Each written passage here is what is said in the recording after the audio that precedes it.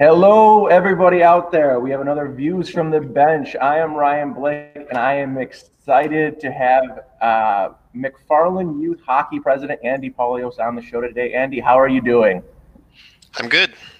Awesome. Well, one of the reasons why I have you on the show today, and I'm excited to talk to you right now, is because usually we do all these interviews and we talk to coaches and we get their view on the game, the way it's played, how it should be played, and things like that in terms of development. Getting your perspective as a youth hockey president, you get to see the whole picture.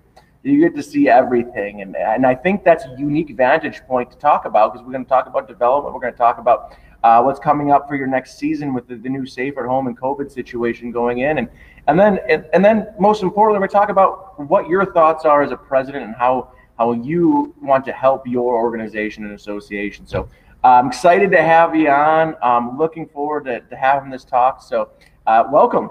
Yeah, thanks for having me, Ryan. I'm always excited to talk hockey.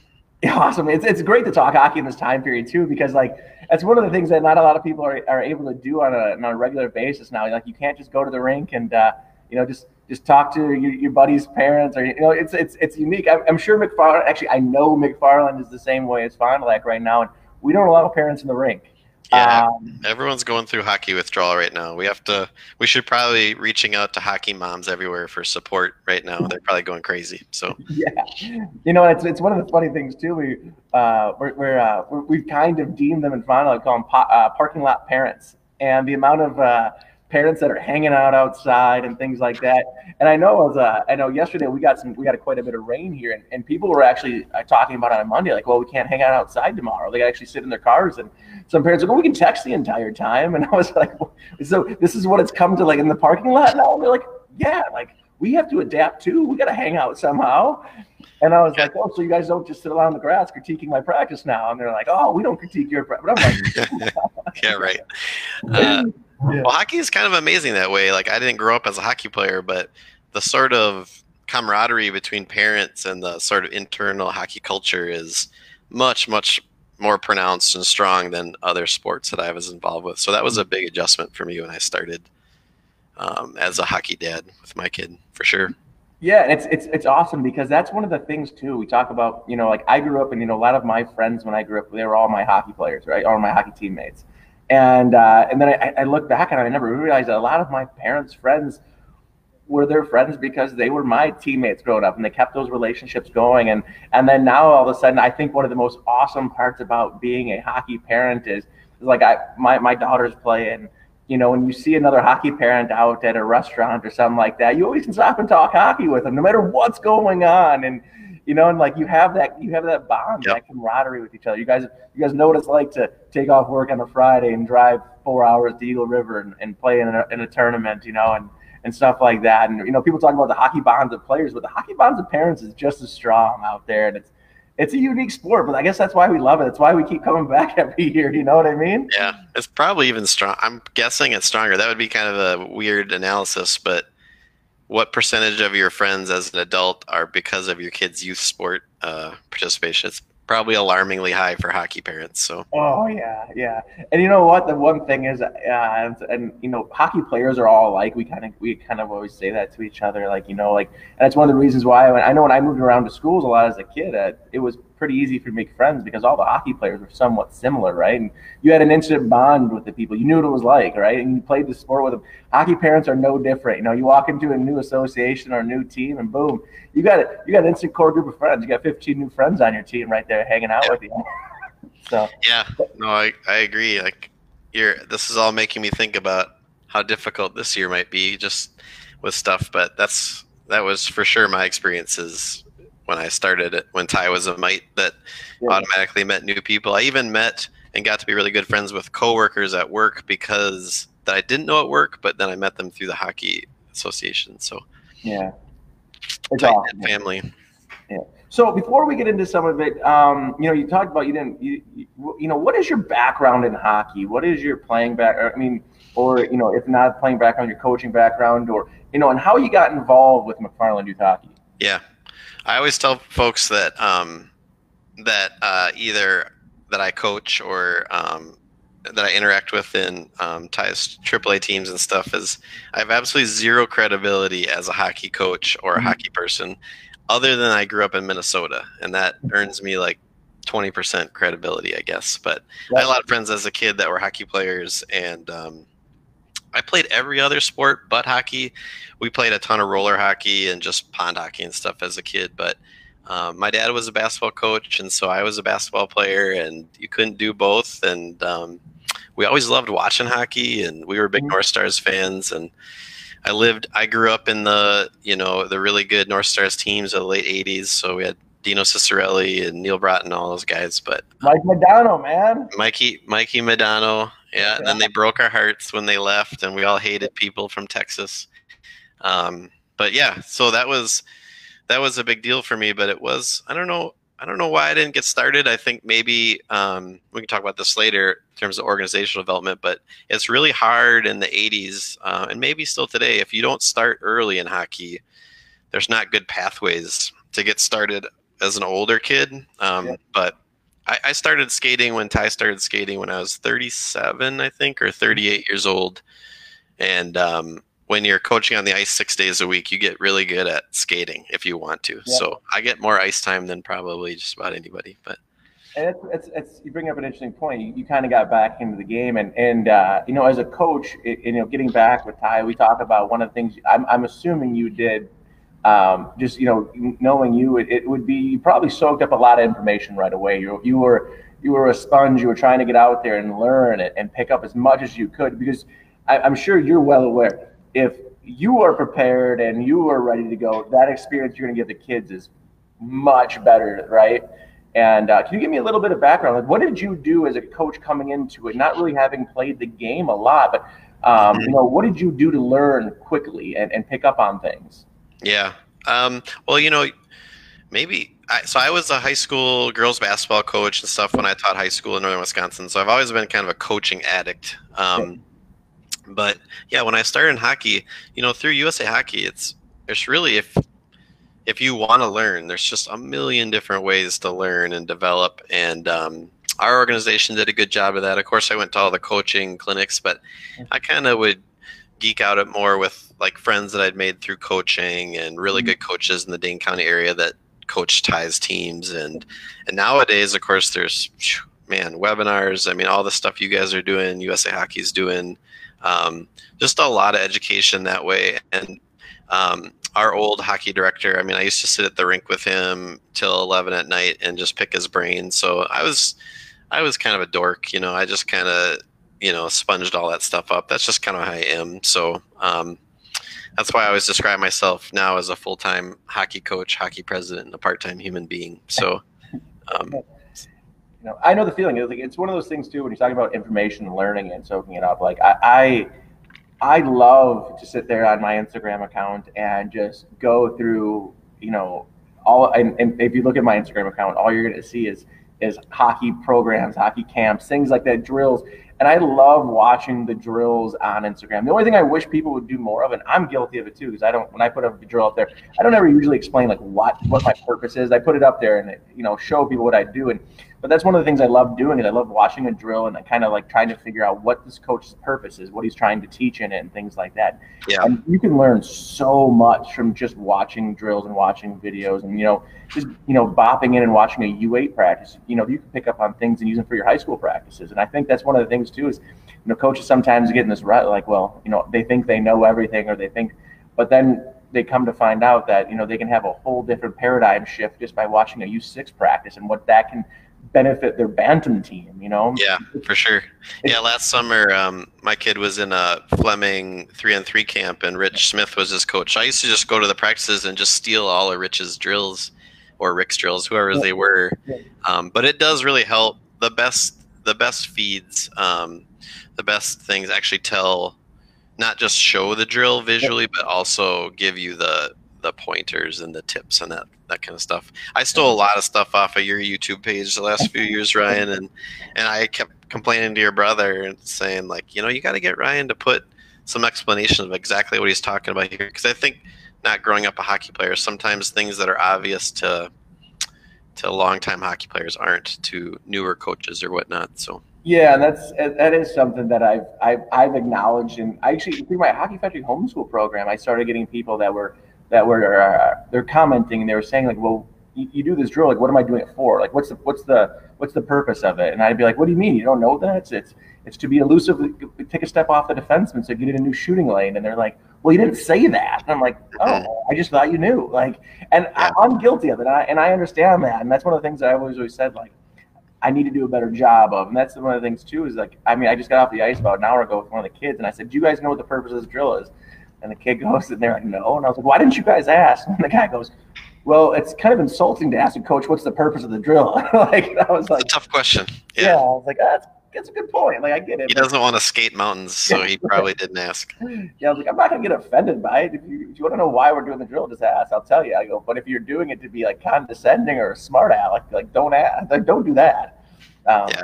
But getting off that topic real quick, I just want to know, how did you get involved with McFarland Youth Hockey and then eventually become its president?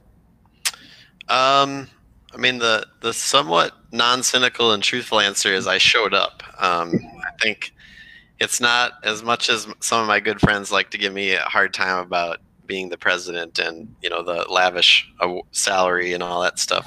You know, it's really, you do this stuff because you love kids and you love the organization. You see the value of it for the families and community. But, you know, I just probably asked too many questions of people on the board. And so they invited me to the spring meeting. And then when no one raised their hand to run for the board, somebody nominated me and I was too dumb to say no. And, you know, the next thing I knew, I was on the board for a couple of years. And then once I get interested in things, I just can't help but want to be a little bit more involved. So yeah, that's an awesome point, because that's what happens at a lot of associations. It's like, you know, you get someone invites you to one of the board meetings, and next thing you know, it's one of the board meetings that they're electing the board of directors, and you find out that you're there for that reason, and people are like, oh boy.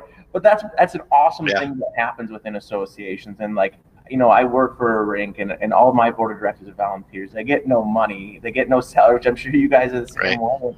You guys do it because you have a genuine interest in improving the game for people. And for that, I say thank you to that. Because, I mean, I think people who donate their time and things like that to make a great experience for kids, they don't get enough thanks for it. And frankly, I've seen the other side of it from your guys' thing. When I've seen, in fact, some of the times you guys get you see a lot of the negative side of it. You only hear like the complaints and things like that. And not a lot of people are thanking you guys for what you do. So if I get off topic, I just want to tell you, like, you're doing a great job, and thank you for everything you've done. And, you know, to every other board of director out there who's volunteering, thank you too, because you guys are doing the job that keeps kids on the ice, and you keep things affordable and stuff like that. So, but yeah, it's the same thing we have in Fond du Lac with the way our board of directors work.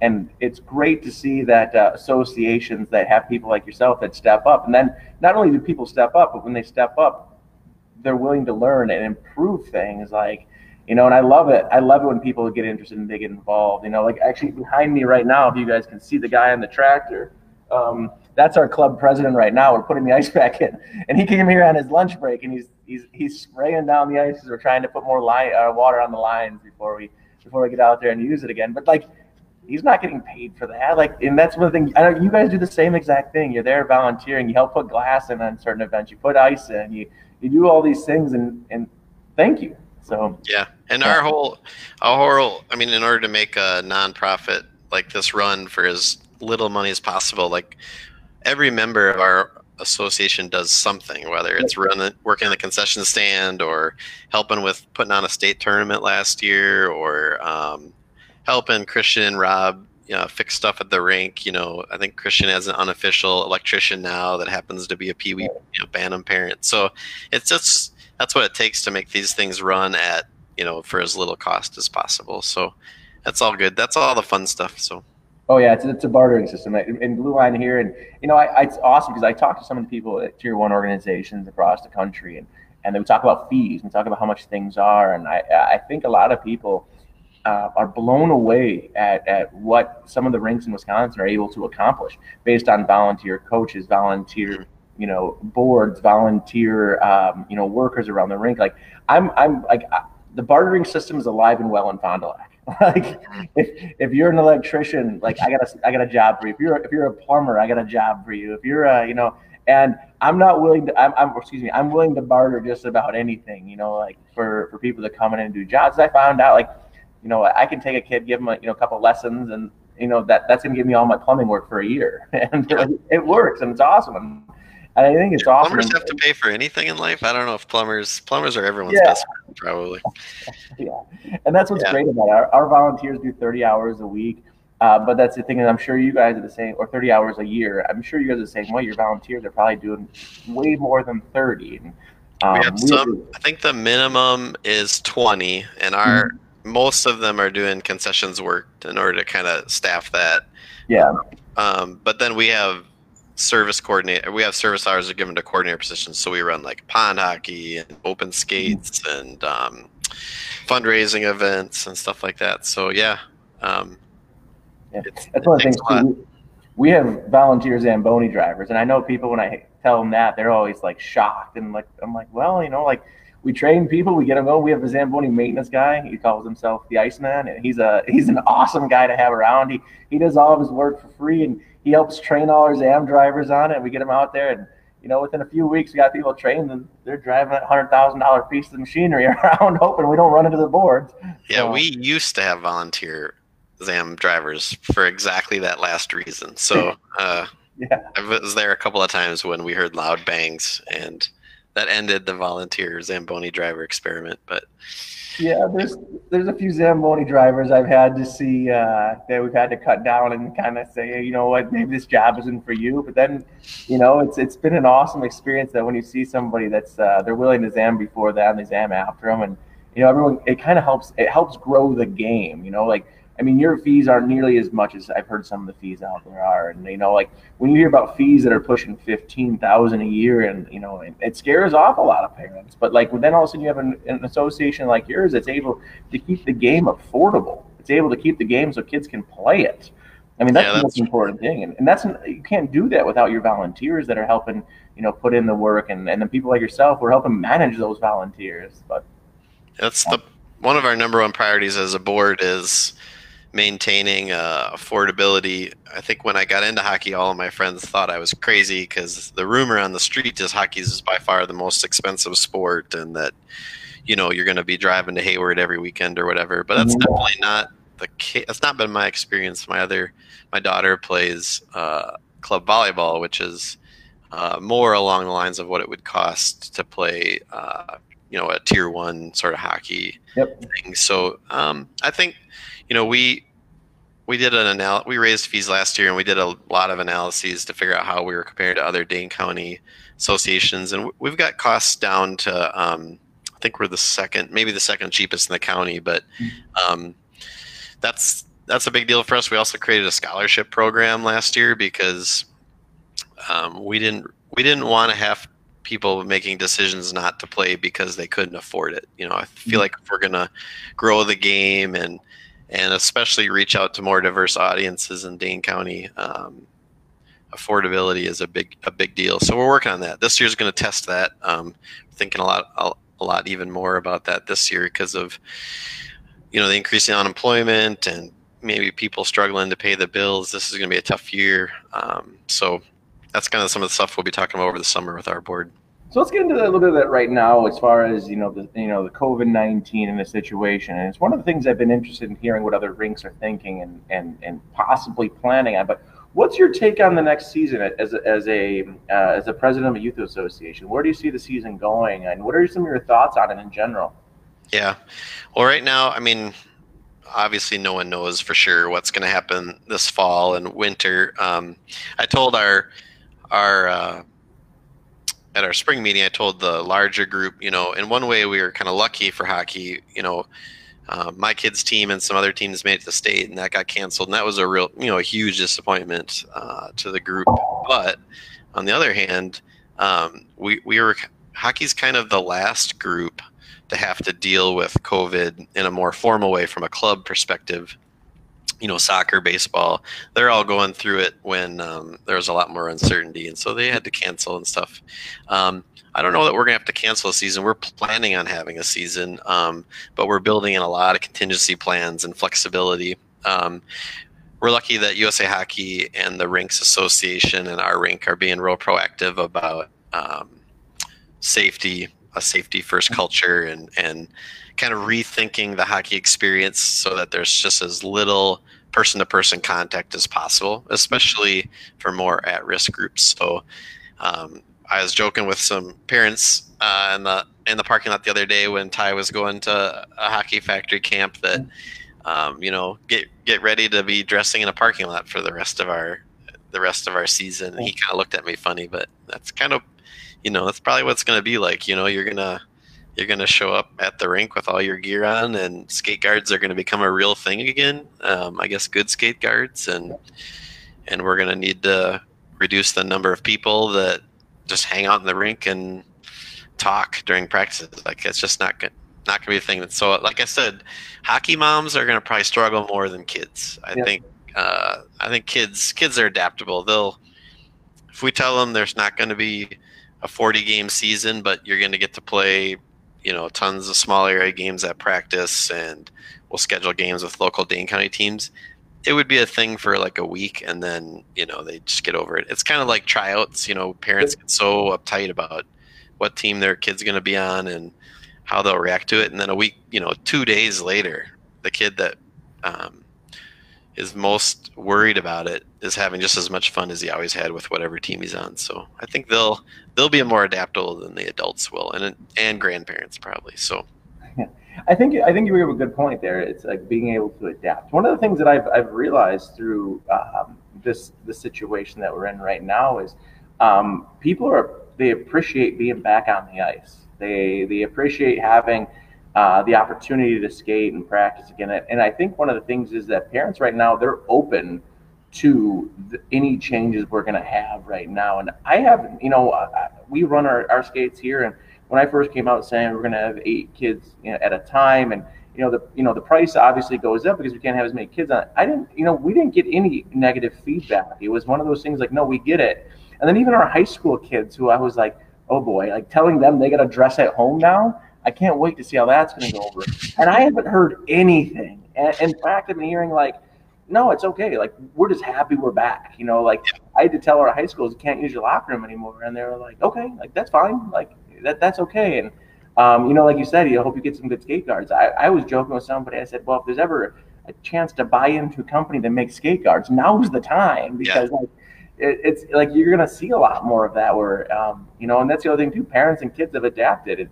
Beforehand, I know there was a lot of kids who had anxiety and things about coming to the rink without their parents there to watch them, or if something goes wrong. But you know what? The kids, by and large, have gotten over that. They've gotten used to not having their parents in their hands. And I even think, sorry, go on. I think the group that's going to be challenging for us is our U6, U8, and Learn to Skate. That's where we're really struggling to think about how they, because those are kids that still at the age where, for Learn to Skate, of course, your job as a Learn to Skate coach is to peel them away from their mom or dad and get them on the ice, and they're going to cry and all that kind of normal stuff that a 5 or 6 year old or 4 year old goes through. Those are just not things that are going to be possible this year. So that one is going to be a tough one. So how you get U6ers completely dressed, skates and everything, because they can't tie their own skates, and into the rink and ready to go without having parents do a lot of interaction. But I think you're right. We did an informal survey to see if our association wanted to run summer pond hockey, which is kind of like a pickup hockey, once Dane County goes to phase 3, and we got really strong signups. So I think people are motivated to get back to it. It's and I know the rinks had good compliance with physical distancing and stuff. So I'm not too worried about people adjusting. It's I would probably invest in all the streaming services because there's going to be a big demand for live streaming if we have games, games and practices and all that kind of stuff. So absolutely. And that's one of the things too, is that like parents still want to know what's going on. That hasn't that hasn't left. But their ability to be on the ice or be in the rink and see what's happening, has been tough. And we're in that process right now of getting a live stream into our rinks right now. And I know a lot of our parents are kind of pumped up to see what it can be. But also the flip side of things right now, I will tell you how unbelievably nice it is not to have a parent at the rink judging your practices all the time. Yeah.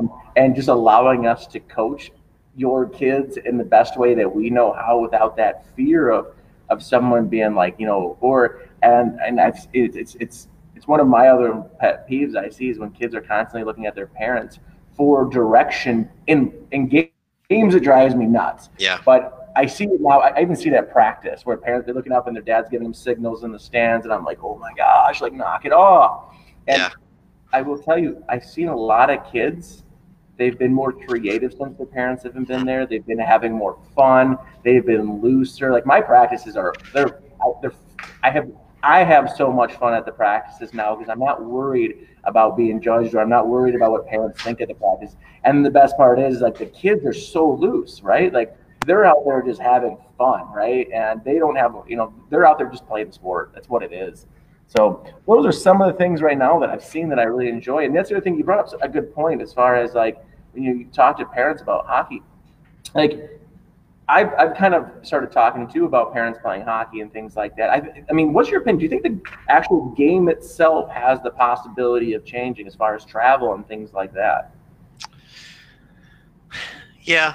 I mean, I think it's going to be necessary this year. And then when you have those necessary experiences, you start to realize what things you thought were important aren't maybe as important, or what things you really struggle with. I think for a Dane County organization, switching to a more practice-oriented local game model, that's not that hard, right? We're blessed in that we have a lot of organizations, and it's pretty easy to match talent and all that kind of stuff for games. If I was a small town hockey association in central Wisconsin, I think that's going to be really challenging for them. And I'm glad I don't have to deal with that as much. I don't know that I have any super solid advice for them, but hopefully if they start thinking about it now, and hopefully Waha will interact in such a way that it makes it a little bit easier for them to think through that stuff. Yep. And that's one of the things too, is that we talked about internally here. Like sometimes when you look at the whole right now, and we, and I don't claim to know what's going on. I have no idea what some of the decisions were going to be made for as far as going on with Waha or any thing with U.S. Hockey. But one of the big things for me right now is understanding that the game is changing. Parents are adapting. Kids are adapting. Everyone seems to be open to things right now. And I'm also I'm a very big believer that this might be a great time to take a step back and realize we don't need to travel to Superior for a tournament. We don't need to travel as far anymore. Like it's okay to develop and stay close to home. Like you can do everything that you need to do, and your kids will get the same excitement, and their love for the game will still be there. Just the need to travel and play 70 games, it won't be there for them, and that's okay. That's perfectly fine. And I'm excited to see that. And I've talked about it when Coach Steve Hart was on from Fox Valley. I said, for me, sometimes I don't see the value of going down to, and I use Verona as an excuse, but anywhere. I don't see the value of traveling an hour and a half or hour and 45 minutes to play a 2-game set. Your kid gets, 25 minutes on the ice, and then you've not wasted, but you spent 14 hours of your day on a Saturday. On the day, you only have 2 days off a week. You spent 14 hours of it driving around hockey rinks and sitting in cold rinks. I know some parents love it, and I love that they love it, but at the same time, it's it's a game that it's not the only way to do it. Yeah. Yeah, and I think that's where I think could be a good thing. It's going to cause us to pivot as associations or as a group, and pivot and say okay, what is the new normal right now? What can we expect, and what do we think would be good to keep the interest of the kids alive, right? Yeah. I think the vast majority of that phenomenon, if you're a Dane County team and you're driving all over the state to play the best teams, that's not a model that's probably going to work this year, and you could make an argument that it's really not as important as you think it is. We try to schedule think I want to say Ty's team probably played 30 to 35 games last year, kind of excluding, a tournament or whatever. And even that is probably more than what we really needed to do. If you played the 20 teams that are best suited for you, that's probably enough. And then as ice time gets harder to find, and as costs go up, and as we need to figure out ways to reduce costs, instead of playing, we always think of as 2 games a weekend as standard, but there's lots of teams now that are playing 3 or 4 games a weekend, and for 6 months out of the year, you just can watch kids burn out. It's a real struggle watching these kids that so well just kind of almost lose interest in hockey by the time March comes around, because they've just done too much. And I think I've been sort of toying around with that in my head, like maybe you just play like 20 to 25 games and use some of that extra ice or extra time to do off ice training, or even just go and be a kid or have a weekend again as a family. So there's definitely a case for that. Before we went live, you brought up a term, and you said it, and I loved hearing it. You said unwind, and you talked about how you said right now it's looking like hockey is almost kind of unwinding, and there is a push against a lot of this right now, and it's yeah. I mean, my perspective, growing up in Rochester, Minnesota, and not all the sports I played in Rochester until you got to middle school, it was all rec league, because Rochester's a big town and there's plenty of kids. My friends that played hockey probably weren't quite the same, but and then the AAU model and the real specialized early model kind of developed in a lot of those sports. And I always felt like hockey got a bad rap that it was already there, that the AAU and specialization models were copying hockey. But I feel like since I've become involved in hockey, USA Hockey is definitely unwinding a lot of that culture, and it is much more development based. And I think the next phase of that, and I know some associations are talking about it in Dane County, is how do you engage older kids? I think the going thought right now is if you're 10 years old and you've never been to open skate, then you could never play hockey. And I think that's a huge problem. That's a big miss for the game of hockey and organizations to be, financially solvent.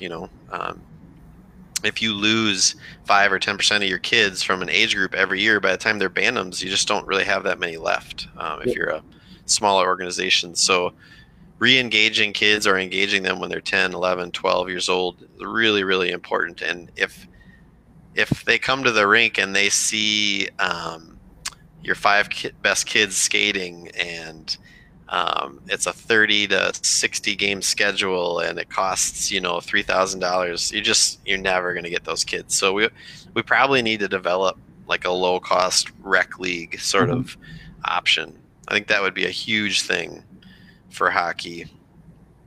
And I know it happens, but probably should just be more deliberate about that sort of thing.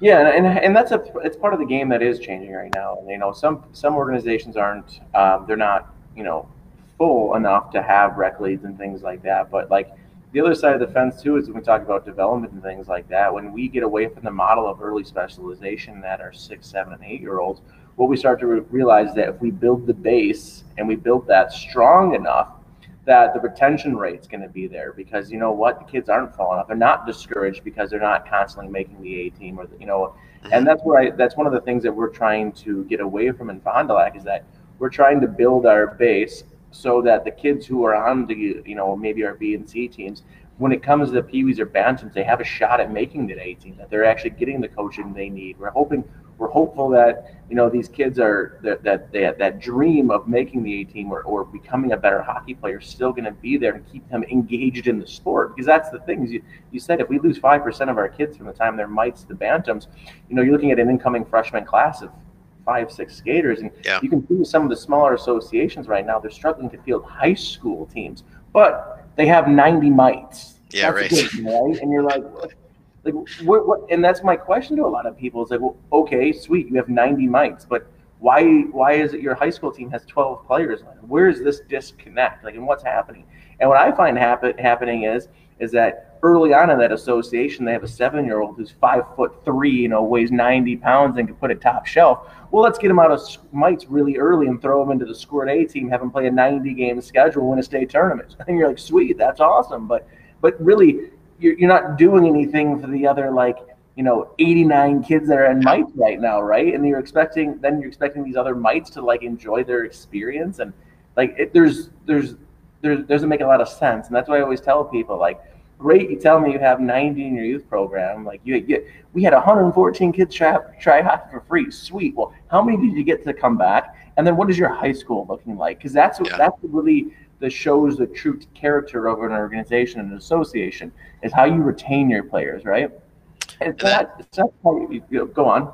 I agree. I think the challenge for us looking forward, I don't think the challenge is doing that stuff. I think it's just a matter of will, and there's a lot of smart people and innovative hockey people. The challenge with hockey versus other sports is just you're almost a victim of your own success, in that if I grow McFarland's program by 20% in the next 3 years, we're getting to the point of where would they be? Where would we put them?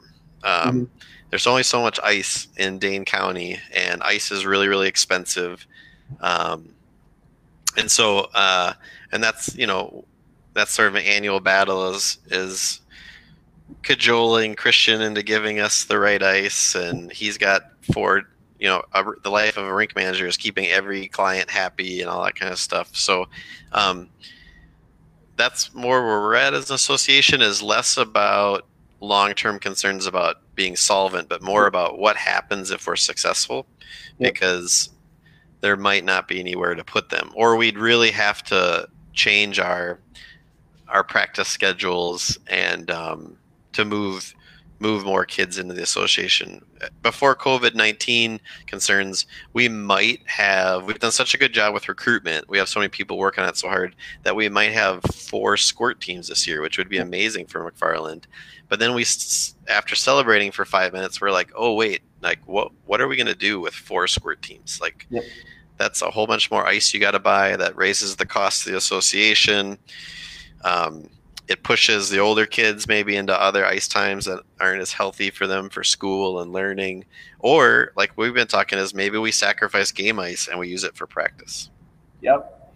And that to me is that's the healthier option probably for kids. But we'll see how parents feel about it. But yeah, and that's a great point. I love. I know Dane County is a little bit different than other associations, things like that. I know down in Illinois, it's incredibly hard to ice and things like that too. Some rinks are really blessed to have a good mixture of kids to ice time and things like that. But one of the things that I find interesting about associations, people who are in your positions on the boards like that, is how creative you guys get. I had heard about it, and then I went down to MIA and I saw their outdoor rink. And they put it in the middle of their parking lot. And I was like, that is awesome. I'm like, and then you see the other rinks that have, I was up in, I think it was Hermantown.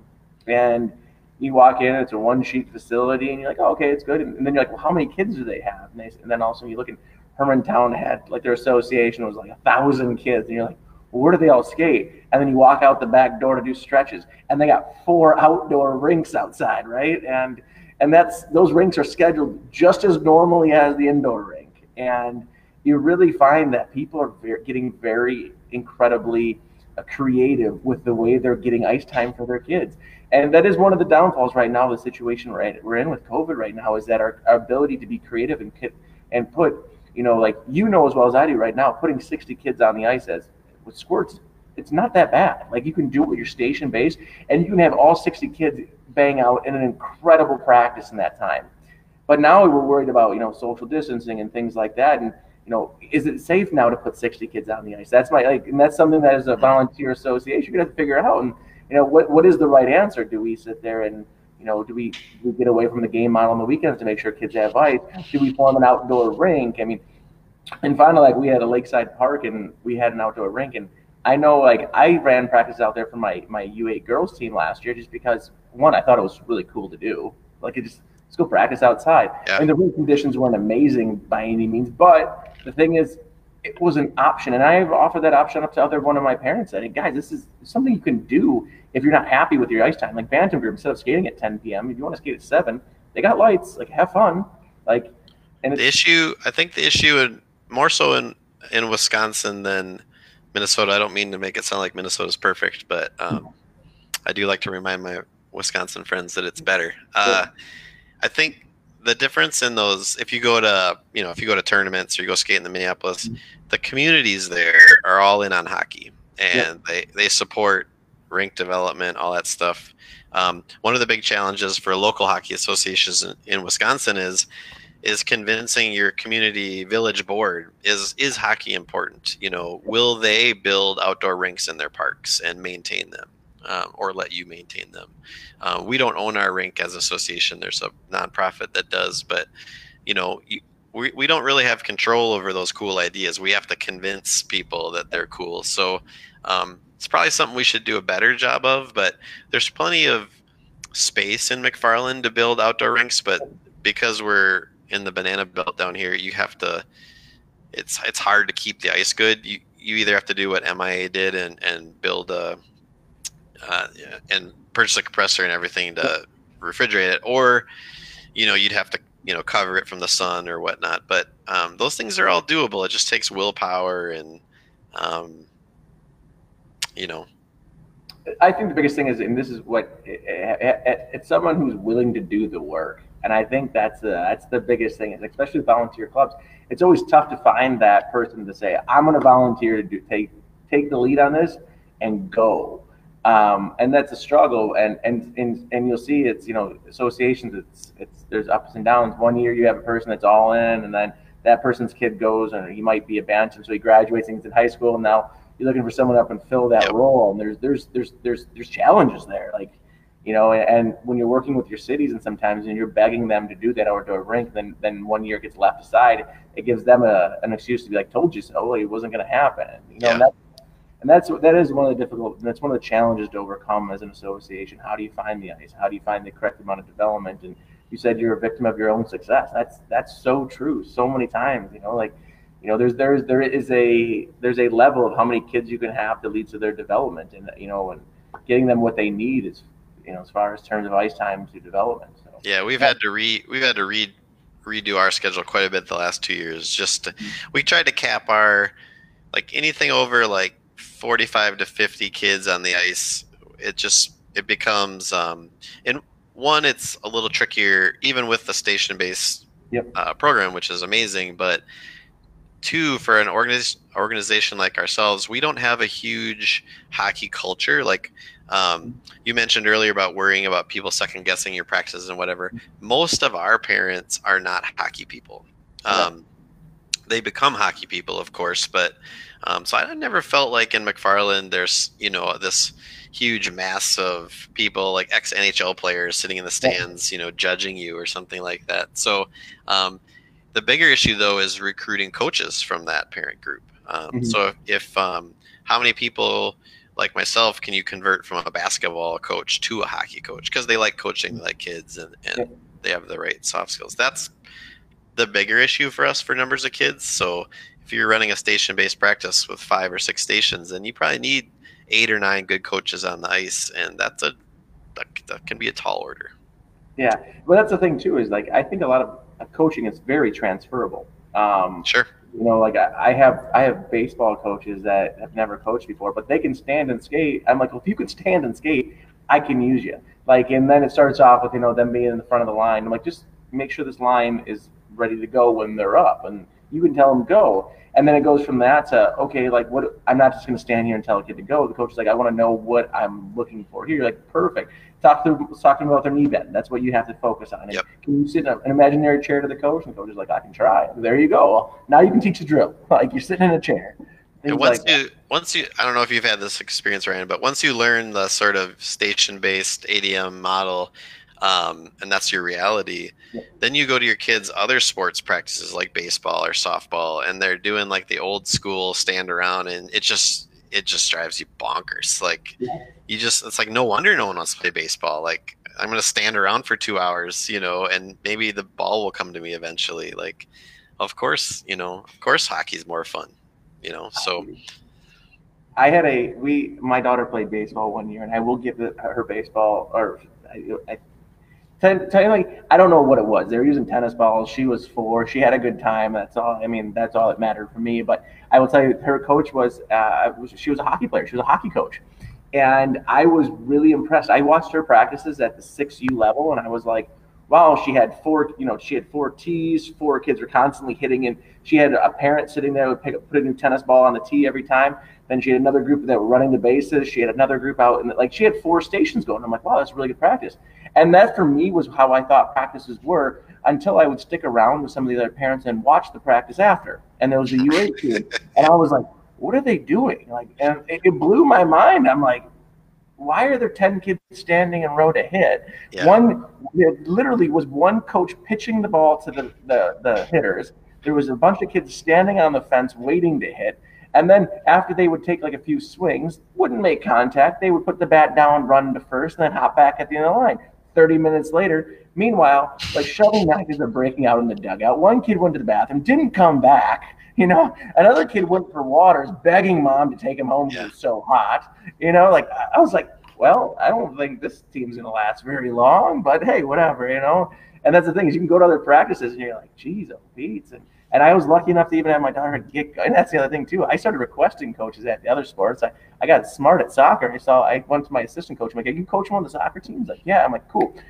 You're going to coach my daughter. And he's like, well, usually it's grouped by schools. I'm like, no, no, no, no. You're coaching my daughter. Like, I know how you're going to. Soccer lends itself really well to the same development model and practice structure and all that kind of stuff. If you're going to a soccer practice and they're not doing station based or skill development, then they're really bad, really bad. Yeah.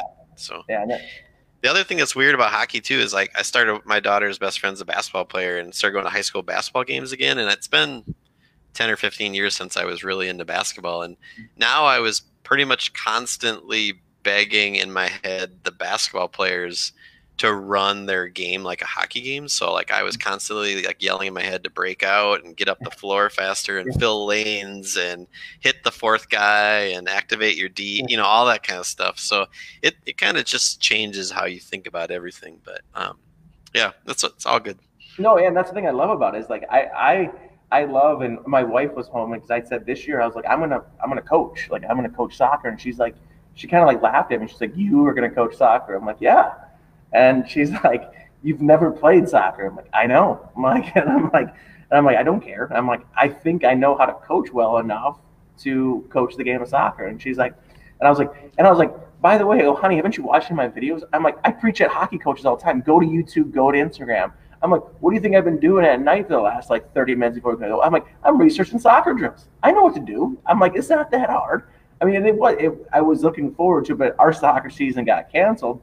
But that was the other thing I didn't realize too is like it's hockey right now is going through an awesome time of we're just teaching development right now to our kids. We didn't have to have our actual seasons canceled, but when our soccer season got canceled here in Fond du Lac, one of the things I was like, well, why didn't they just do like a station base? Like, why didn't they just offer the practices up? Like, you could easily teach kids the game of soccer without actually playing soccer. We haven't played a game here in Fond du Lac since March. Yeah. But yet our kids have been on the ice the last 3 weeks, and I would venture to guess none of my kids have said they've had a bad time, and they've only done drills. That's the thing about I think that's kind of what I was saying earlier. Soccer and baseball got caught up in the timing of the outbreak, and I think just the overall uncertainty and being quarantined anyway, that they took the brunt of that, and that hockey can learn from that. I don't know.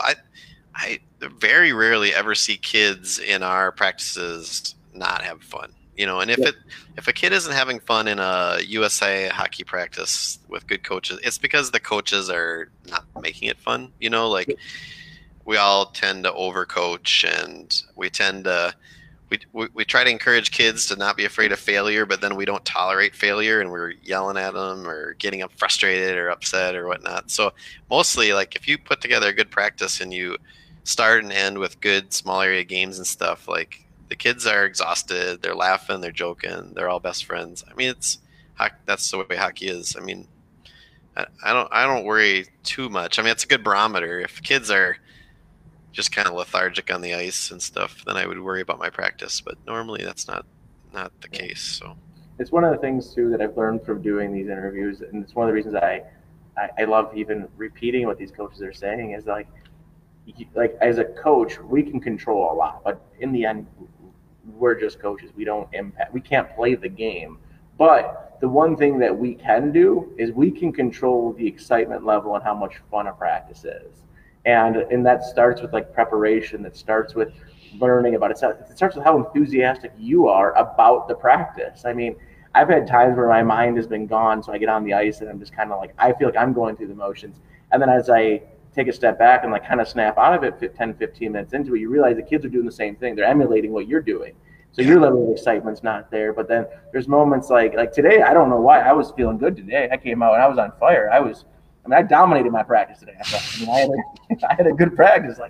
And you know what? I realized all the kids were having a lot of fun with it too. And I was actually having to corral the kids. Like, all right, guys, like stop talking. Like let's like they were having such a good time. And next thing I know, I look and we're 10 minutes past where we should have been. And I was like, oh boy, we got to get off the ice. And some of the kids were like, what do you mean? I'm like, it's like 10:10. We got to go. And they're like, oh, wow, like that went quick. I'm like, yeah, it did. And I got off the ice and I was like, man, that was a fun practice. Like that was a good time. And all the kids were laughing. They were having a good time afterwards. And that's where it's like I always tell coaches, like you want to have your kids have fun, like you control their yeah. experience.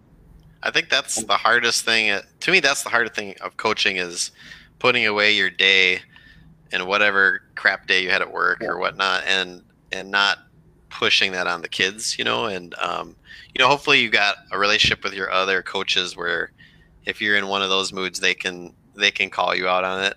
My kid tends to be the one that calls me out on it, and I check in with him a lot. One of your speakers talked a lot about talking to the kids on the way home from games and practices, and I can usually tell when I've not been great or whatever. So that sort of emotional leadership is probably just as important as some technical skill you were trying to teach. So Yeah, absolutely. So we're going to get wrapping it up here real quick here, but I just want to have you on for one last question. The question I have is, what piece of advice would you give to somebody who's looking to get involved in a youth organization? Yeah, we're really lucky in McFarland this year. We just did our spring meeting over Zoom, which is of course weird. But we had six people nominated for 4 positions, and all like really great candidates. And I couldn't believe how lucky we are to have a lot of people that are willing to give in. My number one advice, or I guess the characteristic of good nonprofit unpaid board members versus not as good, is you've got to be you got to come to the position as a really good listener, and you have to have kind of a service mindset. So this isn't going to be about you. Sometimes coaching is about you and your kid, but this isn't. You've got to be a president or a board member for all the kids and families, and it might require you to really reset your internal compass on what's important and what's not important, and realize that maybe you're wrong about things, or maybe the things you think are that important maybe aren't as important for other folks. So has that been difficult for you? I mean, that's probably one of the biggest things as becoming a youth hockey president, is understanding that like now you essentially are responsible for everyone's development, right? You're responsible for not really responsible for it, but you can play a big part of that. And that's where like it's tough, because you're not just looking at what's best for your kid anymore. And half the time, I bet your kid takes a back seat to a lot of things, which is some way that it is for coaches as well. But like, talk to me about that. And how difficult is that? Now you're looking out for everybody's best interest right now. You're not just looking out for your sons. It's not just your son's team. Now it's from the Mike Blue kid to the Bantam A, right? Yeah, it is challenging. I think our association has great people and great parents, and it's not as challenging as maybe others. Certainly the really big organizations. I have friends that are on the board in Osseo Maple Grove in Minnesota, and they run a multi-million-dollar budget, and they've got 35 squirt teams and stuff like that. So like it's not that hard in McFarland, right? Yeah. But you quickly learn the value of bylaws and rules and good bureaucracy and how important it is to kind of take your cues from Waha or USA Hockey, and that there's good reasons for some of those rules, and it's so easy to want to corrupt those rules for, like you said earlier, that best, that 7-year-old that's going to be next Wayne Gretzky, and so he's got to play on the Bantam team when he's 11 or something like that. Like, it's just so nice now that Waha is taking a lot of that more seriously, so it kind of takes the pressure off of local organizations to police that as much and stuff. So it does require a really good set of people, and good rules, bylaws, all that stuff. And probably the most important position, the two most important positions on the board are really not the president. It's your communications director, because you really can't over communicate to parents, and your treasurer. So none of those two things I want to do on a daily basis. So I'm really lucky that we have other people that like to do that kind of stuff, or they might not like it so much as they've agreed to do it. So anyway, I probably get more credit than I deserve.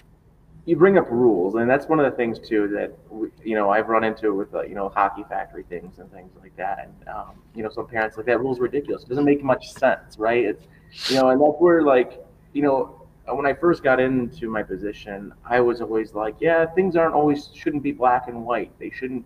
And like there's always a gray area. Like, what if that 7-year-old should play on the Bantamade team? Like what if we're holding him back? But then as you get in the game longer and you start realizing that, like it stinks that we have black and white rules. But the thing is that, and I'm sure you can experience, the problem why there always is black and white rules sometimes is because people exploit things. Yeah. And people find loopholes within them, and it's like, and those loopholes are usually generally self-serving.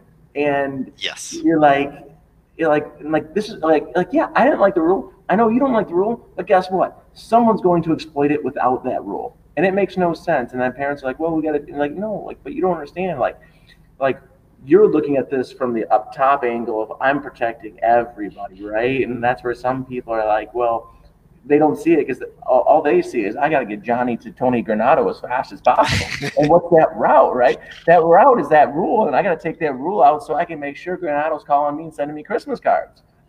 So. Well, I mean, or Bob Moscow, because they're a better team. But yeah, no, I get you. It's and not all the rules are smart, and our association worked with Region 4 to try to make some rule changes, and there's a process for all that. But that's kind of a constant battle, and I don't mind the battle, and sometimes the back and forth is really good, and you think of things that you need to improve or change, but trying to pull people out of their kind of narrow mindset about how this is impacting their kid and then think about the broader picture is, we just can't expect parents are always going to see that. So that's why you have a board, and they have rules and they stick to them. So.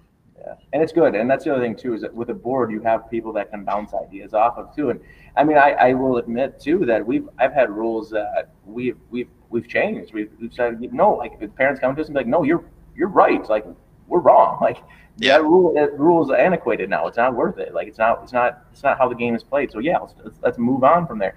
But I think it's the other thing too is you have to support. And one of the great things I also think Waha is doing and USA Hockey's done is that there is no shortage of information out there for people like yourself. And in addition, there's no shortage of information. There's no shortage of people that you can contact that can also come in and support your association. Yeah. And I think it's huge. You talk about working with Region 4, and it's not just like you're in these battles alone or as an association, but you have people that you can rely on. And the great thing is that what USA Hockey and Waha have done is they've put some pretty good minds in those positions, right? that can support you. And we could probably even do better. I think that's USA Hockey does a great job of coach development. I'm not sure Waha is as good as it could be on organization to organization partnership thing. Part of it's just our own fault. Like I I really valued the Janesville president was the Region 4 president. He did a great job the last couple of years. And even though if you're from McFarland, you have to hate Janesville with every fiber of your being, he was really valuable in sort of connecting us as organizations and talking about things as a group and all that stuff. It's just, it all comes down to communication. And in these days, we live in an era where there's really no excuse to not communicate because of social media and cell phones, and it's a will, will to do it. So that's probably something that Waha could probably even do better, Yeah. We always can improve. That's one of the things. But they're good at the coach and doing a lot of new stuff for coaches and player stuff, that for sure. So one last question for you, and that's give me one piece of advice you're going to give to your son right now that he could take on for the rest of his hockey journey. Yeah, well, he's 13, so he doesn't listen to anything I say right now. But eventually, he might pay attention to me. It's funny. I was talking to a lot of parents of 13-year-olds that have gone through the COVID stay-at-home, and it's like a very similar thing. A lot of similarities in how kids are dealing with this. Rebellion is the general term, I would call it. Anyway, the number one thing I always tell Ty and all the kids that I coach is really mastering their fear of failure. Hockey makes me think about that more than a lot of other sports because it's so technical and so challenging. Just in terms of your physical, all the things you're doing constantly, it's just incredible. That's what makes it such a great sport. But whatever level you're at, doesn't matter. You're going to plateau, or you're going to get to a point where your mind is convincing you that you can't do something and that somehow failing is bad. It's a bad thing. And what we always tell our kids in practice is, you're not here to show me what you can already do.